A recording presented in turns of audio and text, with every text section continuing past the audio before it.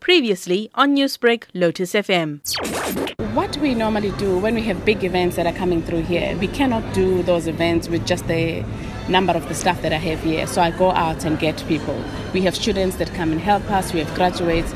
So those are the jobs that gets created. The hotels around also add extra staff that comes and helps them.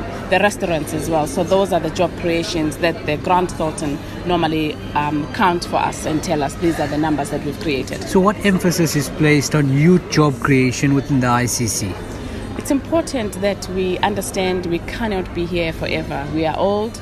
We have to groom the young ones. We have to make sure that the young ones come here and learn at the standard level what can be done here. So that's why we take in the interns to learn on the marketing side, facilities, operations, and finance as well, to prepare them for the work so they can combine their academic lessons, the theory that they pick up from the university, and the practical work that they receive from the Durban ICC.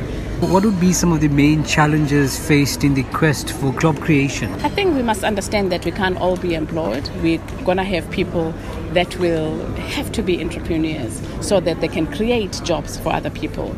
We've got brilliant young ones now who are coming up with different initiatives of how they can run their businesses and sustain their work as well. So that's the employment that we can see from those young students who are becoming entrepreneurs so they can hire other people. In terms of the contribution the ICC made to the country's GDP?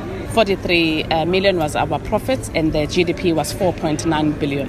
What sort of graduate or student programs are offered here at the ICC? We take graduates from the tourism industry and we take graduates who have done marketing, who have done finance as well. So from all walks, those who have done facilities and building lessons, we also bring them here so they can see how they can look after the place. Newsbreak, Lotus FM, powered by SABC News.